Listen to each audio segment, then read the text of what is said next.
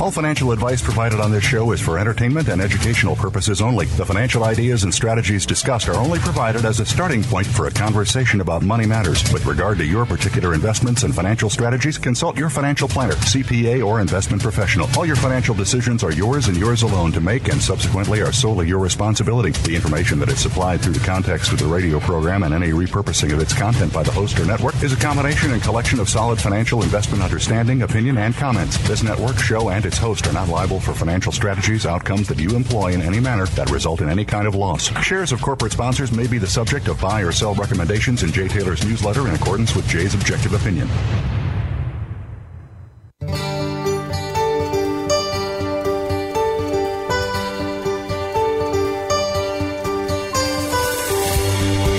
Welcome to Turning Hard Times into Good Times with your host, Jay Taylor. This hour will help investors fix issues and achieve personal gain. Now, here's your host, Jay Taylor. Welcome to Turning Hard Times to Good Times. I am your host, Jay Taylor, and I'm talking to you once again from the Borough of Queens. It is the 25th day of October, 2022. Before I talk more about today's show, I'd like to remind you that I do publish a newsletter called Jay Taylor's Gold, Energy, and Tech Stocks. It really focuses mostly on junior gold and silver exploration companies, but we're also looking at some biotechs and a few other oil and gas stories as well. My good friend Chen Lin will be with us to talk about a couple of the biotechs that I'm following that he likes a lot. Those of you who might be interested in signing up for my letter, go to miningstocks.com. And Chen Lin, who is with us, we like to mention his newsletter as well. What is Chen buying? What is Chen selling? And you can go to chenpicks.com. That's CHENPICKS.com. Do want to thank all of you for listening to the show, making it one of the more popular shows in the Voice America Business Channel. Also want to invite you to keep your questions and comments. Send them along to questionsfortaylor@gmail.com. Questions, the number for taylor@gmail.com. And, of course, we do want to thank our sponsors for making this show economically possible. Today, our sponsors are Irving Resources, Novo Resources, Gold Bull Resources, Eloro Resources, Reyna Gold Mining, Lion One Metals, and Timberline Resources. I've titled today's show, Are Rising Rates Setting a Debt Avalanche in Motion? Bob Moriarty, Michael Oliver, and Chen Lin, as I noted, will be the guests for today. Virtually every time the Fed has started raising rates, they have continued to raise them until something breaks. While a portion of the air is typically left out of these credit bubbles during a Fed tightening process, our central bank never completely cleans out the excessive debt that built up during the credit cycle that just ended. Instead, at the end of each cycle, the total amount of debt to GDP remains dramatically higher than in the prior cycle, at the end of the prior cycle. But this current cycle may well be the cycle that destroys this global fiat monetary experiment that was really launched in 1971 when President Nixon removed gold from the international monetary system. And for the first time in history, no country in the world had a gold-backed system, a gold-backed currency. There are some folks like Jim Rickards who believes when this final bubble bursts, it will require an end of the dollar system and that we will inherit a one-world currency system run by the IMF that, with the new currency being the SDR. And Jim Rickards is scheduled to be with us in a few weeks from now, and I expect to ask him more about that when we have him towards the end of November. Right now, in 2022, it looks like Jim Rickards may have been right, with interest rates rising at a faster rate by far than during the Volcker Fed in 1980. The Fed and most other central banks in NATO land are technically bankrupt because those bonds that they bought at zero, very, very low interest rates are now, with higher interest rates, deeply negative. And if you think about it, the TLT, which is the long-dated U.S. Treasuries, have lost 37% of their value this year. Well, to the extent that a lot of these central banks have, trillions of dollars of these low interest rate vehicles that they purchased, bonds that they purchased, and now they are deeply negative. So the net worth of most of these central banks are now negative.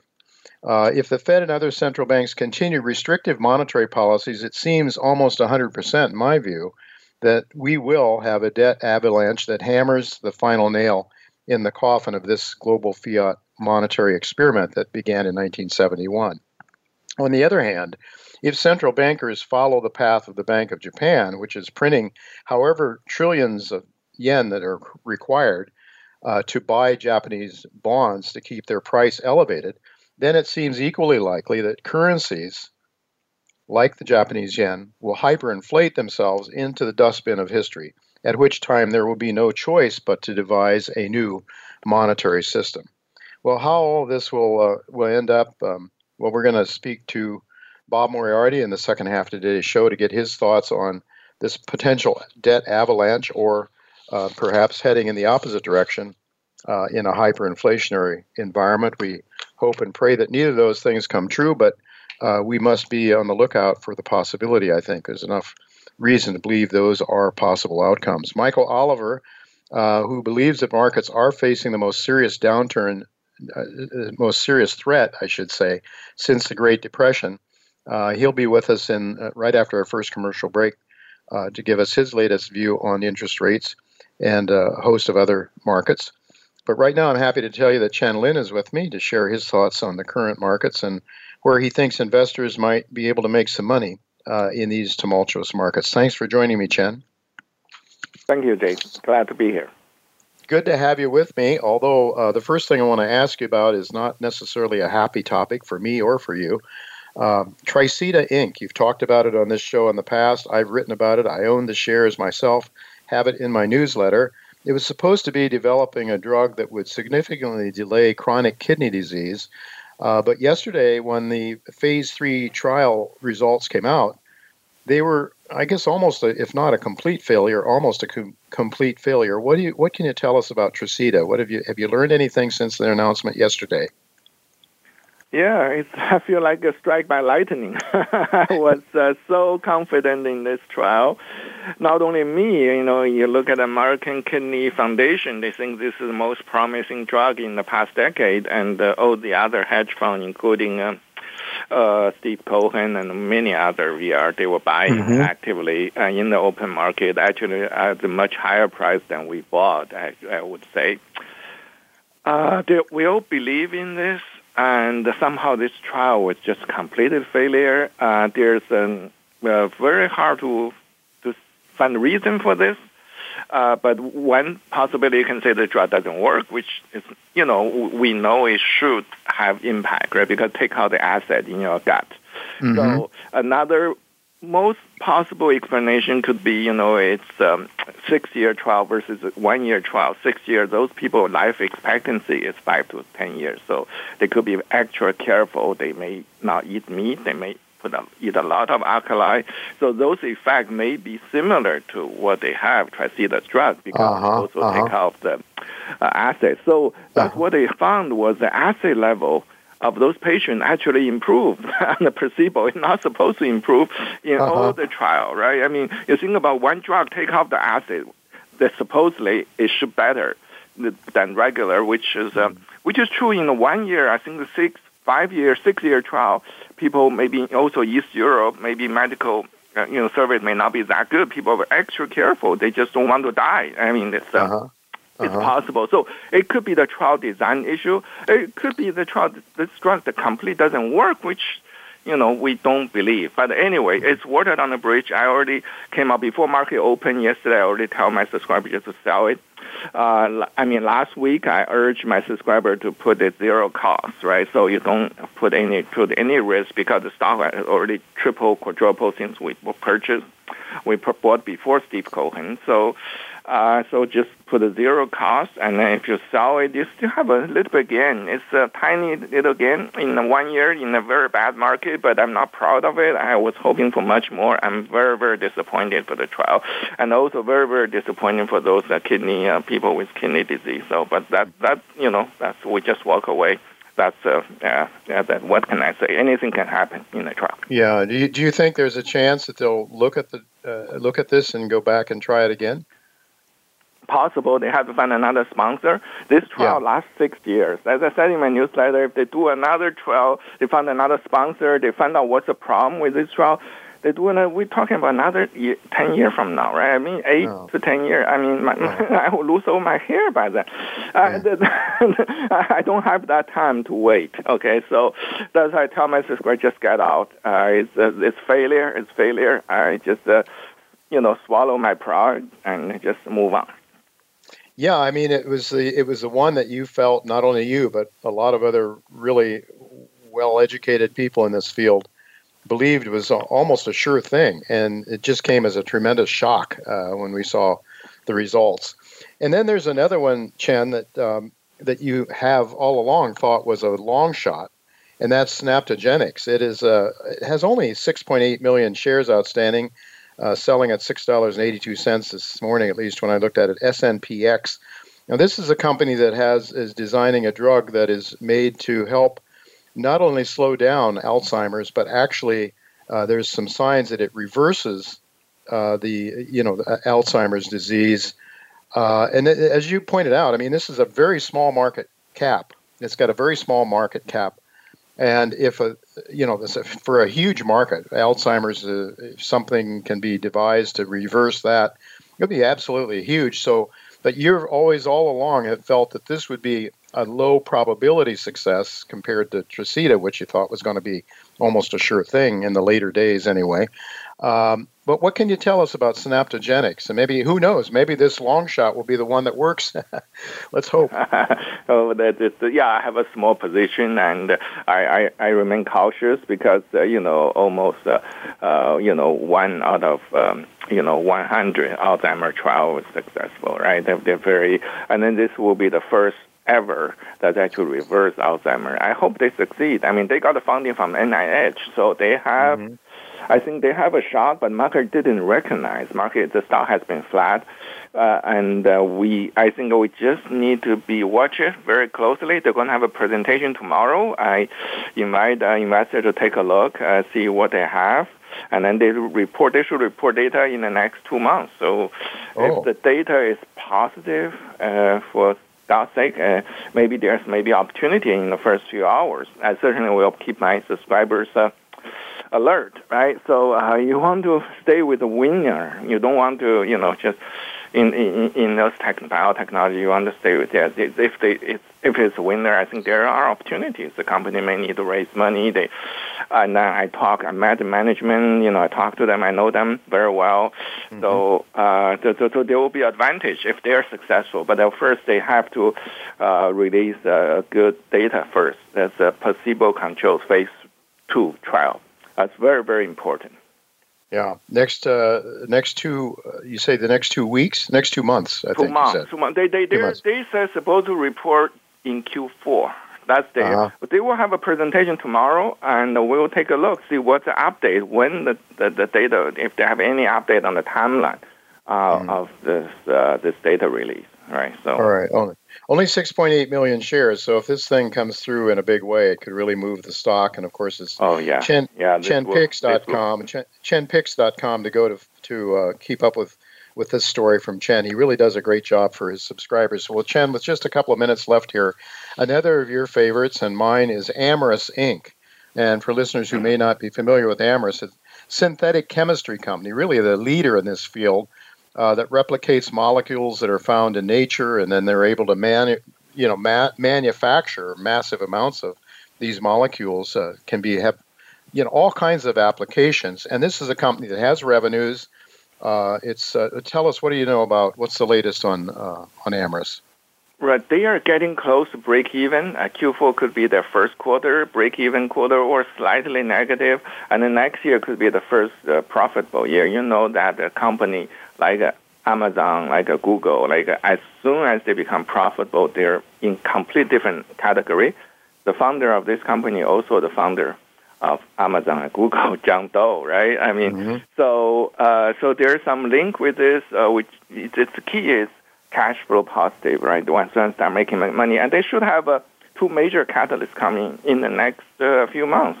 One is they're supposed to sell their molecule for $400 million. The market cap right now is $800 million. Think about it. They sell 2 molecules for $400 million. That's the company said they will plan to get it done in Q4 as well. So it's in the next 2.5 months. And then we know at Biden administrations, and they have a serious concern of, Chinese ingredients, right? So all this API or vitamin, anything with drug manufacture, mostly made in China. So this actually is to bring the biology manufacture back to the United States. So actually that's for the biosecurity is very, very important. So they requested in the White House meeting $1 billion from the government. Okay, so if government gave them in the next few months $1 billion, think about it, they got $1 billion from the government, $400 million from selling of molecules. The stock be $800 million. I seriously doubt. I think it will probably be double digits. So that's another stuff I'm very, very bullish on. So I own a lot of shares, and I've been accumulating some cool options for the next few months because the catalyst. Mm-hmm. Yeah, and sometimes you've really reduced your cost basis by buying calls or sometimes selling calls, and as you just did with Tricida. Anyway, Chen, this is very exciting, and I should mention that NASDAQ it trades on NASDAQ Amyris. It's AMRS. $2.50 is where it was trading earlier today when I last checked it. So that also has, I think, tremendous upside potential. And you've done extremely well with a number of these biotechs, Chen. So we're really thankful that you could spend a few minutes to pass along your knowledge about some of these stories to my listeners. Thank you so much for being with us again. And yeah, thank you. I just want to add one more thing is that gold and silver seems to form a bottom right now. Silver is outperforming gold. It's just exactly what I'm expecting. So I think people should really take a close look at silver. Well, I think that's well put, and I know Michael Oliver is going to be with us right after the break. Michael feels the same way. In fact, he's been looking at silver outperforming gold as an indicator that we're on to the next bull market. Boy, I'll tell you, it's been a long time since we've seen nice, strong gold bull market, gold and silver and the share markets. I'll tell you, it's been, I can't wait. I hope you're right, Chen. Thanks again for being with us, and we'll do it again sometime soon. Thank you, Jay. All right, folks, so we do have to go to break, but don't go away because Michael Oliver will be with me. Talk about, the most important markets that Michael usually hits on, and I think he might have time to talk about some of the markets that he doesn't talk about all that often. So don't go away. We'll be right back with Michael Oliver.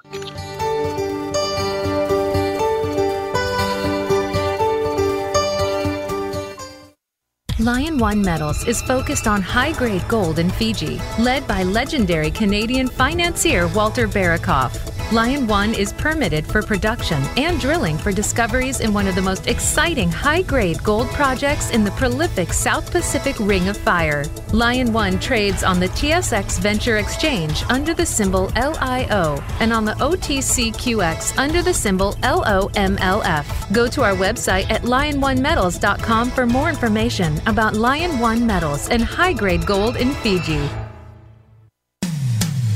When it comes to business, you'll find the experts here. Voice America Business Network.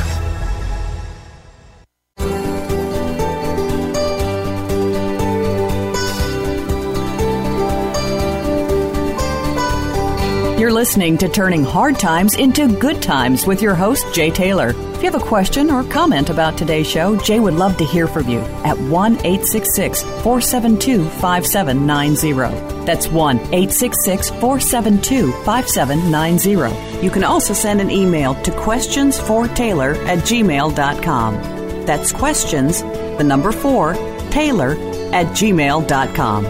Now, back to our program. Welcome back to Turning Hard Times to Good Times. I'm your host, Jay Taylor. Really happy to have Michael Oliver with me once again. It's Momentum and Structural Analysis is his newsletter. It's one of those letters that I couldn't afford not to have, and I'm so thankful for Michael and the work he does. Go to olivermsa.com, olivermsa.com to keep up with his latest objective views on the markets, because I think Michael really does let the markets tell him what's going on rather than him telling the markets what's going on or telling his subscribers what's going on when he has no clue. Michael really lets the markets tell him what's happening, and I've seen it time and time again when he maybe would like to see a different direction of things, but he calls them as he sees them, and for that we're very thankful. Thanks for joining me again, Michael. Hi, Jay. Good to be back.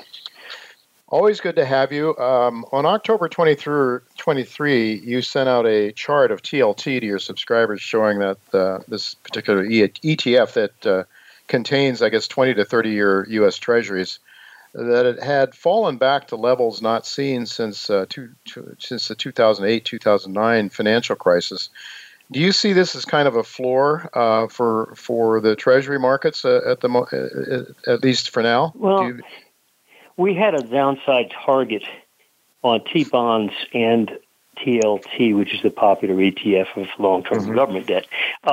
And they got to the target zone a week or so ago and pierced through it. And we warned people, don't assume that our target zone is going to hold, because these are effectively crashing markets. They're not arm wrestling downtrends. They're markets that are out of control, basically.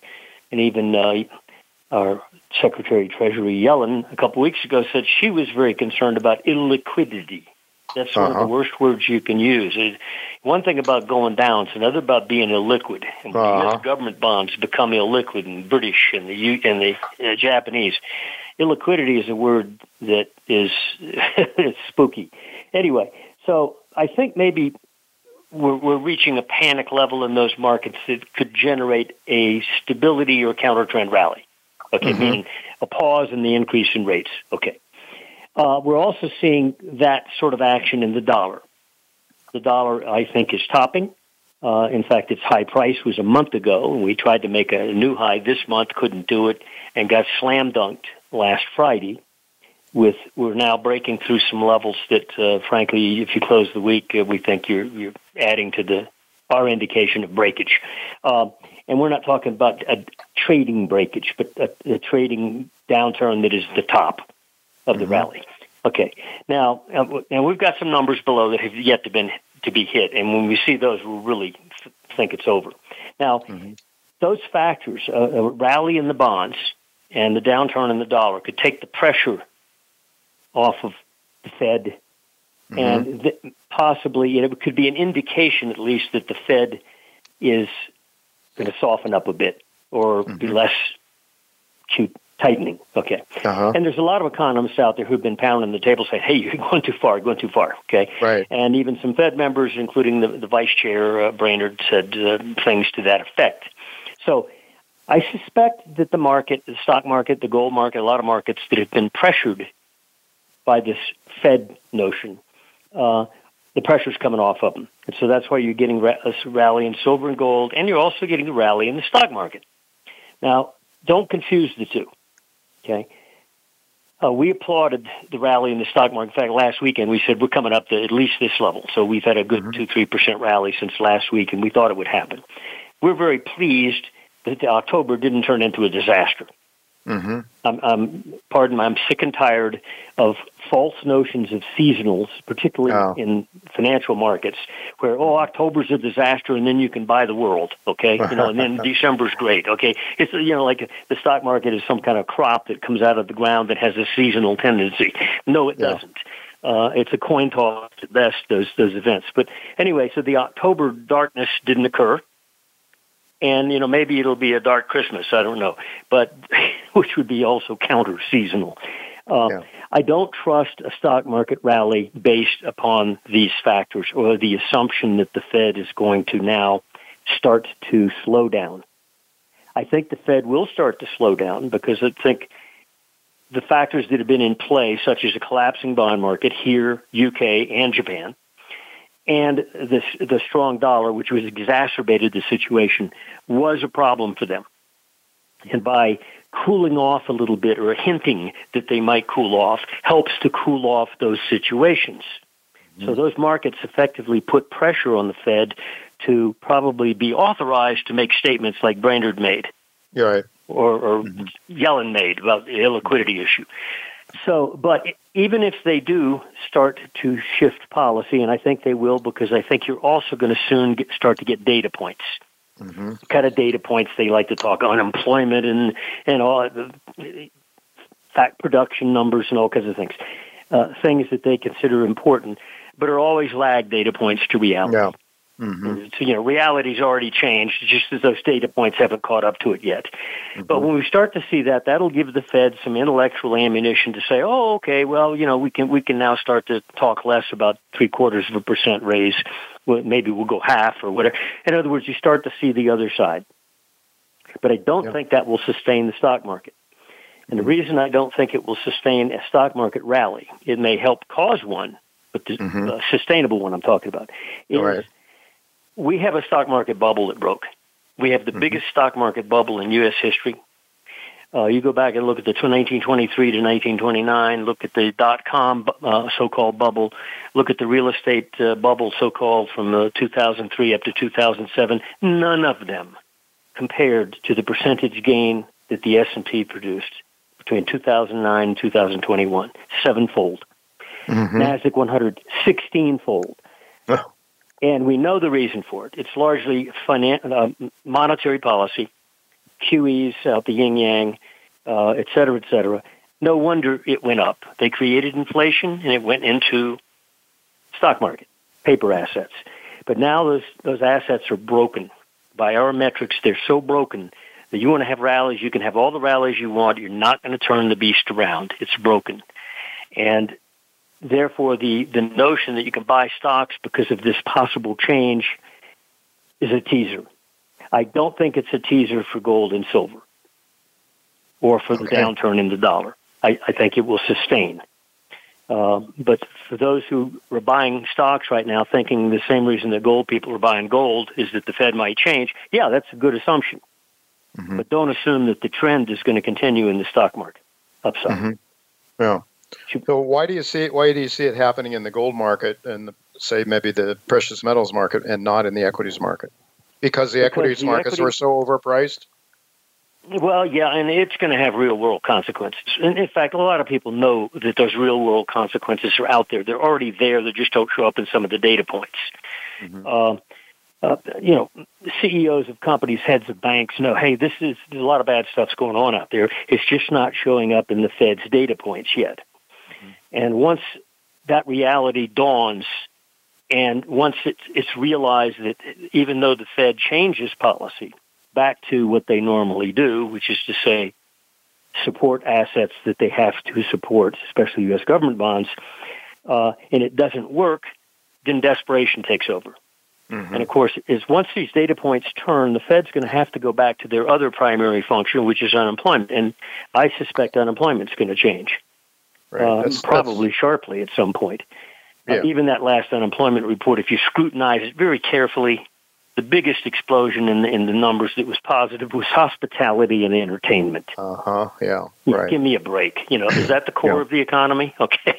Well, and sadly, it's much more of a core than it used to be in America when we produce things, but that's another story. But all right. So I noticed that GDX, one of your charts that you showed, I think it was last weekend, the daily chart looked sort of positive for GDX on the momentum chart. Looked fairly positive. Well, how are you seeing? The miners are looking good. I mean, if you actually put yourself in a short position, let's say you went short back in July as this thing was starting to, well, actually it was breaking before then, but let's say you went short back in July. You're at best break even. July, August, Sep, almost November, okay? So there's been a lot of wheel spinning down here. We're really not going down, folks. Somebody's buying down here. And I think they've got good justification for it. Forget the charts even. I think they're not going to zero, guys, the mining sector. And you get GDX from the 40s down into the low 20s, and you see the brakes get applied. There's a reason for it. And also when you see gold break its prior price lows that everybody can see, namely around 1670, and not fall apart, instead get back above them, weave back above and below. Right now we're 1650. It's hardly falling apart. This is where gold was. Let me put it this way. We're a little more than 1% lower than we were in March of 2021. When it made a low at 1671, okay? So somebody's buying down here, and I think there's good reason for it. And we've got numbers above the gold market, not far above, that will indicate that, okay, I'm really turned. But we're seeing the evidence first in silver in the miners. We're seeing, especially out of silver, the percent gain it's had over gold over the last couple of months has been important. It indicates to us, like as you were talking to your prior guest about silver outperforming gold, I think that's the case now. Right. And of course, gold has done quite a lot better in terms of other currencies that are down vis-a-vis the dollar. So, and they've probably held their own in their own currencies against, probably have not lost much, if anything, in some. But it's the dollar, this quote-unquote strong dollar that's got everybody. Anyway, Michael, with just a couple of minutes left here, natural gas. One of the charts and one of the articles you wrote, you said something bizarre is going on in that market. That was October 23. And this morning, I heard that actually natural gas in some part of Texas is down to zero or something like that. Part of the reason that I understand is that Europe is now don't have any place to store the gas that we're sending over there. And so, the liquid natural gas. So I don't know what's going on, but what are your thoughts? I think natural gas, we had numbers at 640 and 620. We didn't want to see 620 traded. And it did, and it dropped to the front month contract. This is November, which expires in several days. Dropped down into the 490s quickly. That's very cheap. Remember, it had been $10 several months ago. So it got cut in half. Right now it's 560. It's up 8% today.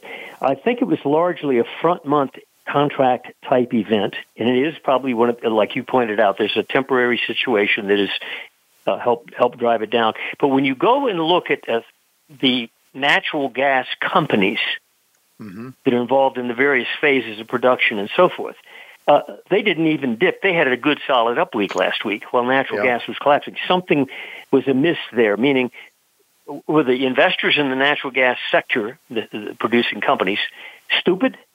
Or do they know that this is just a temporary event? Right. I'm going with them. Yeah, I think that natural gas overdid itself, and I suspect the low we saw a week ago is about the low you're going to see. Could very well be. And it's going to have to rebuild it. It'll have to rebuild itself, but still, I don't think it's going to trend lower than that. All right, real quickly, Bitcoin. Yeah, it's I suspect there's one more downside leg, and one that's like a total washout.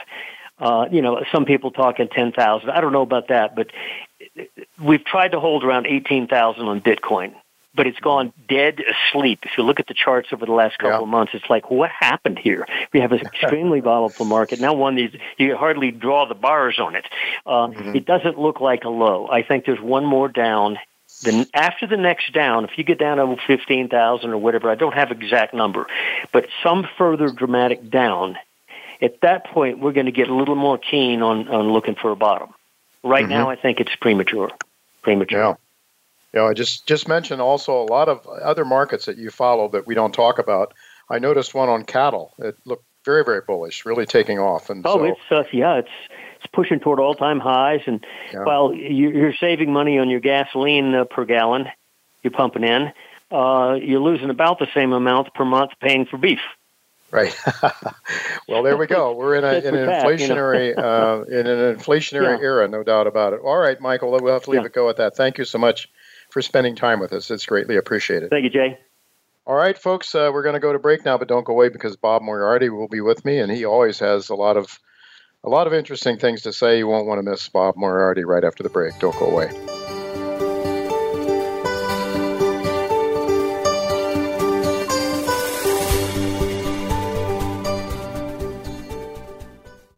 Timberline Resources is a mineral exploration and resource development company focused on gold discovery in the world-class mining jurisdiction of Nevada. The company's flagship Eureka project hosts a significant gold resource and drill-indicated upside potential at nearby higher-grade targets. Timberline Resources trades in Canada under the symbol TBR and on the OTCQB in the U.S. under the symbol TLRS. To learn more about this district-scale asset with exciting discovery potential, please visit www.timberlineresources.co. Voice America programs are now available on your favorite connected device, including Amazon, Alexa, and Google Home. Through streams with Apple Podcasts, TuneIn, and iHeartRadio, listening to your favorite show is as easy as saying the show name followed by the word podcast. Hey, Alexa, play Finding Your Frequency podcast. If that doesn't work, try adding on TuneIn or on iHeartRadio or on Apple Podcasts. The business community's first choice in Internet Talk Radio. Voice America Business Network.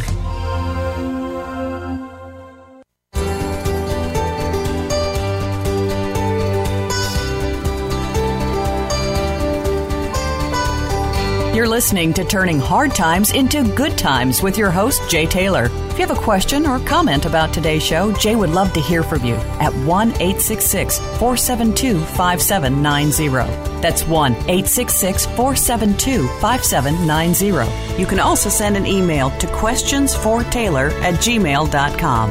That's questions, the number 4, Taylor@gmail.com. Now, back to our program.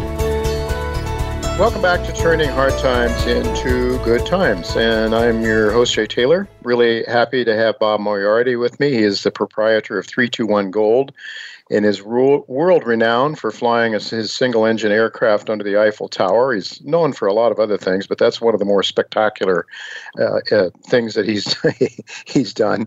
He is the author of many books, including one that's titled No One Knows Anything.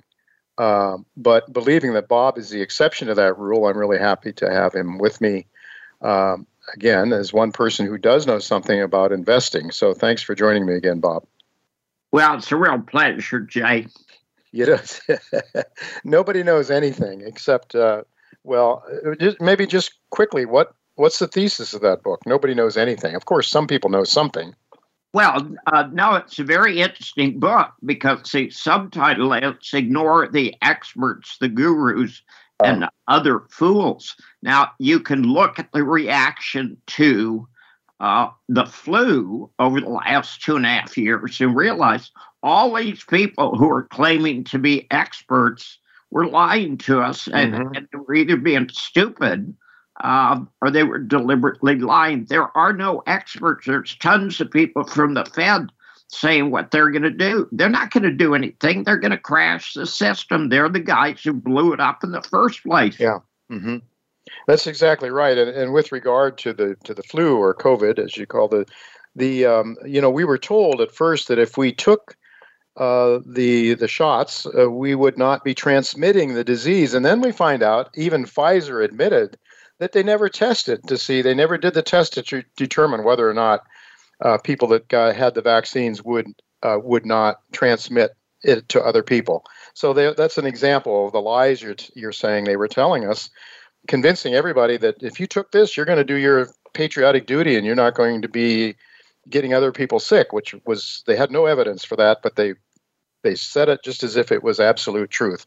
And so I don't know how we can just not at least question our government when they tell us stuff. I think people have to wake up because there's a lot of stuff that's going on that is just really, really awful. And I think it's just satanic, quite frankly. But anyway, let's get on to the subject of today's show. I've titled today's show, Are Rising Rates Setting a Debt Avalanche in Motion? And that's the title of our show.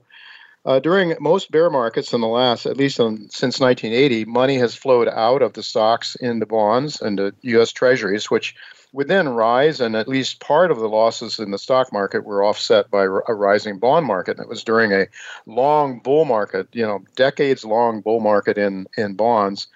But this bear market is different. Last I looked, the U.S. Treasuries, at least as measured by TLT, were down 37% this year. 37%. I mean, that's down more than most stock indexes. So after a 40-year secular bull market, interest rates are now rising dramatically, and bondholders are suffering a bloodbath.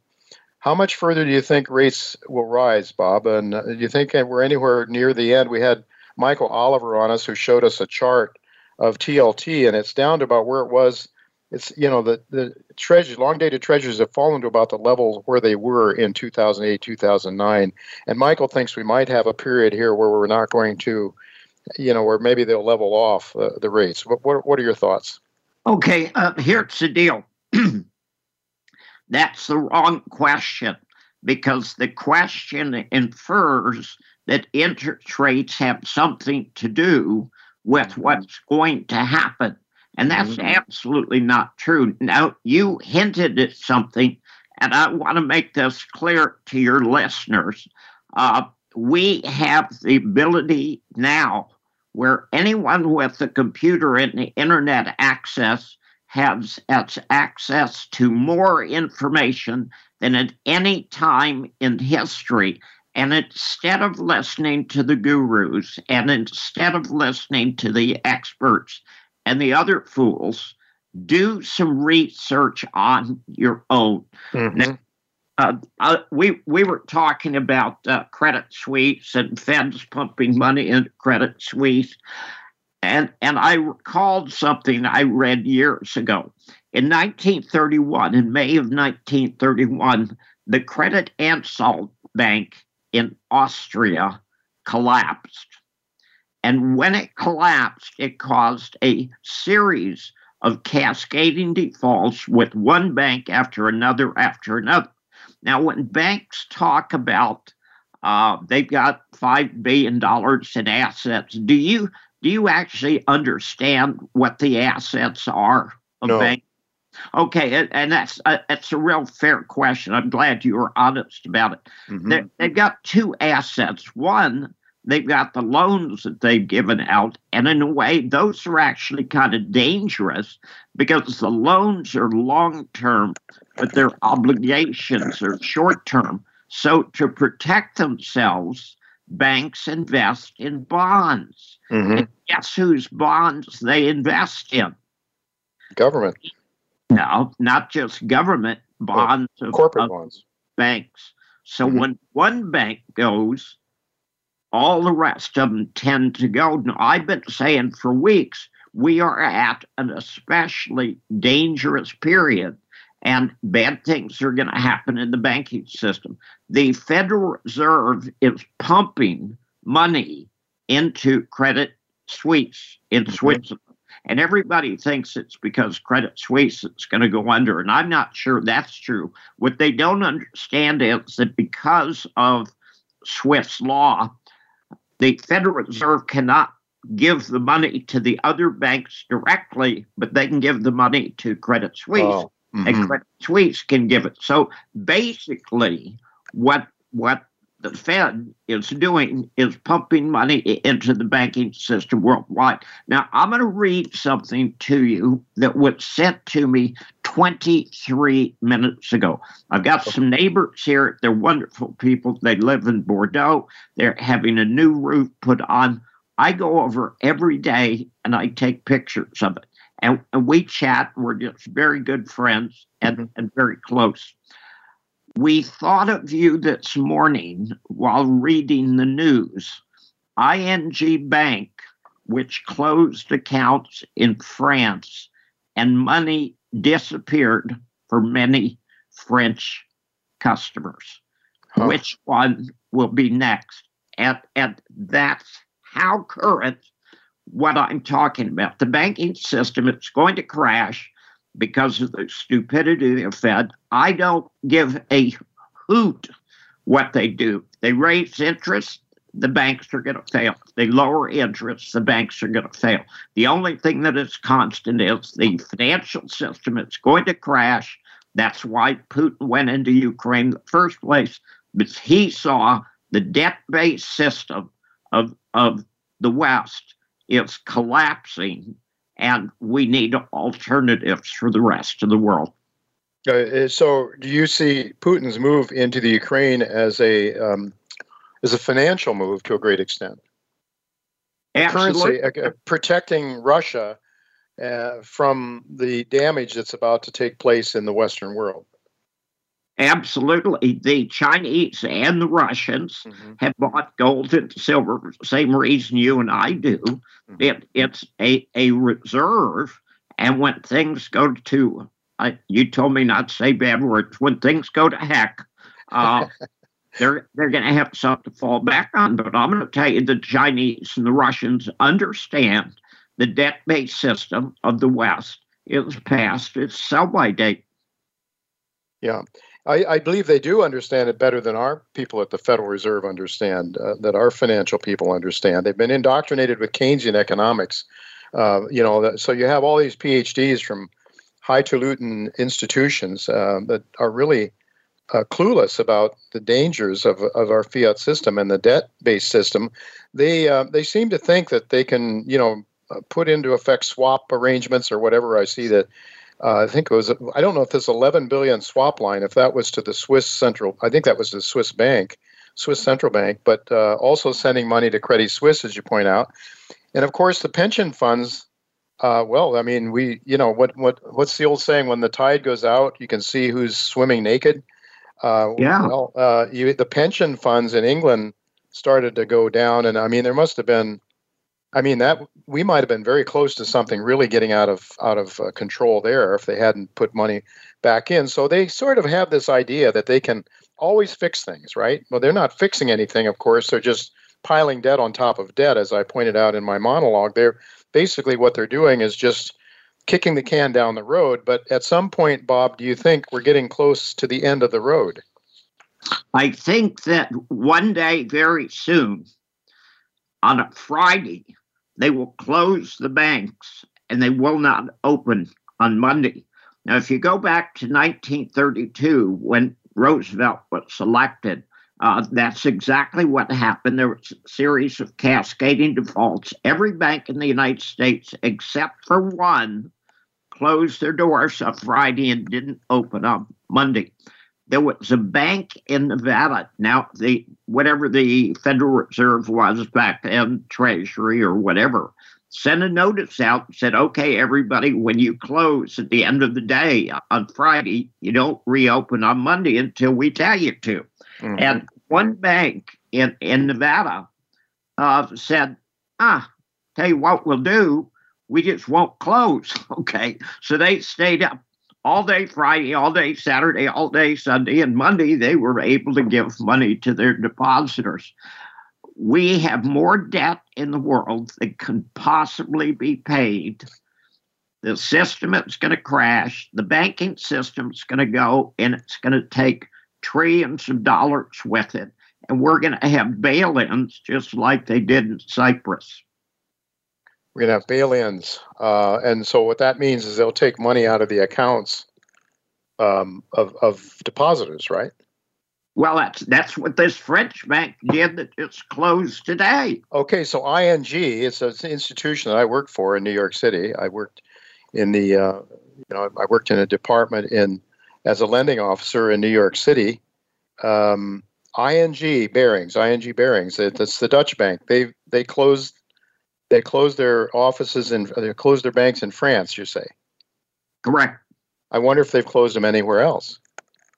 Well, here's what's going to happen, Jay. I'm going to tell you behind the scenes, everybody in the Fed, and there's 30,000 people who work there, and everybody in the Treasury is in a panic trying to figure out how they do it. Now, the timing is really interesting because the Hunter Biden laptop demonstrates that as vice president, Joe Biden was getting his 10% because he's the big guy from Russia, from China, and Ukraine.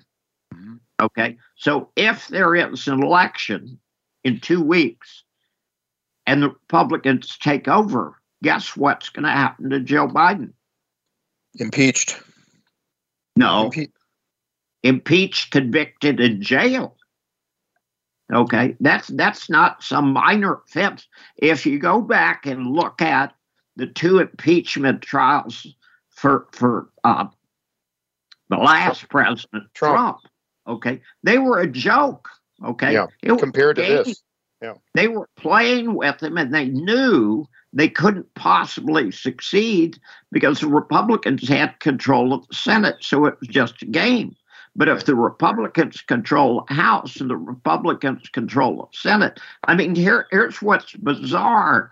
The DOJ and the FBI and the CIA have effectively come out and said, we're the new Praetorian Guard, and we're going to decide who the President of the United States should be. Now, I'm sorry, okay, I don't care if you're Republican, I don't care if you're Democrat.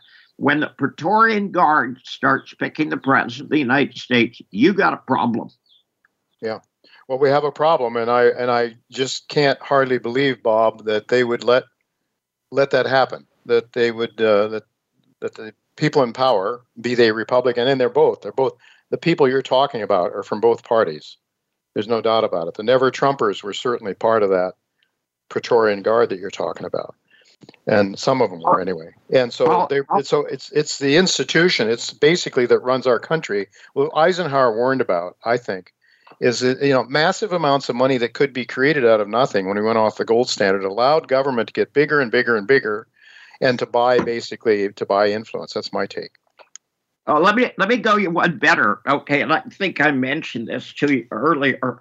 How familiar are you with the deal between Ursula von der Leyen, who's the head of the EU, and the head of Pfizer? Are you familiar with the terms? Yeah, I think I don't know the terms, but I think something rotten there in Denmark. I can't remember the details. No, she's German.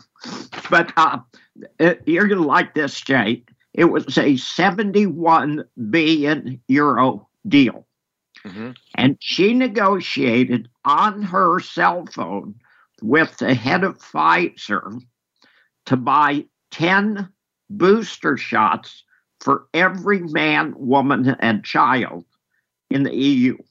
Wow. That's big bucks. Somebody came out and said, what are the terms of the deal? We'd kind of like to be aware. We'd like to have some transparency. Now, I was looking at that, just wondering, and if the big guy got 10%, mm-hmm. what does the big girl get? I mean, is she in line for 10% of 71 billion euros? Do you realize what that means, Jay? Oh. It's hard for us to get our head around that kind of corruption. But hang on, don't get carried away. If she made 7.1 billion euros, I'm gonna marry her. Oh yeah, sure you will, Bob. Okay, well she'll probably just get rid of you in a hurry if she wants to. Well, she can afford to. All right. Well, I would like to think that none of this kind of stuff goes on, but I think if that's wishful thinking, we know that the Hunter Biden laptop thing is real. I mean, that's real, and they hid that. The Praetorian Guard hid that from the view of most voters so that they could make sure that Donald Trump was not reelected. We know that's a fact now. That's not for discussion. It was just 2 minutes left. There's so much more I wanted to ask you about, Bob. But what? David Stockman is on this show about the time that Biden was talking about putting in sanctions against Putin. And Stockman said, "This is crazy as hell," is the word he used. And I said a bad word. This is crazy as hell. This is going to hurt us a lot worse than it ever hurts Putin and the Russians. He was right, I think, right? You'd agree with that David was right. Well, I was ahead of David. On March 1st, I said that sanctions are suicide for the EU and for NATO and the U.S. And believe me, if you think the drop in the British pound and the Japanese yen and the euro was big, wait until you see what's coming up shortly. Oh. Well, I hate to think about it. It's not going to be good. But I just why in the world, in 30 seconds, do we engage in these policies that are so self-destructive to the American people? Because the military-industrial complex is running the country, and frankly, they don't give a hoot about the rest. A hoot. And I've been really good. I want you to compliment me on that. Well, that's right. You didn't use any bad words. I beat you on that one. I used the H word. So anyway, with 30 seconds left, Bob, I have to thank you so much. So many more things. We'll be talking more in the future, I hope. So thank you so much for spending time with us again. It's always great to have you. It's always a pleasure, Jay. Thank you. You bet. We'll do it again sometime soon. Thank you very much. Well, that's it for this week. Folks, next week, Bob Hoye is going to join me. Bob has always maintained that gold can do extremely well, actually does better when equity markets are headed lower. And, during times when costs go down, of course, if you can have lower costs to get the gold out of the ground, so much the better for profit margins. And so Bob will be with me, and Patrick Highsmith of Timberline Resources as well. Until next week, goodbye and God's blessings to you.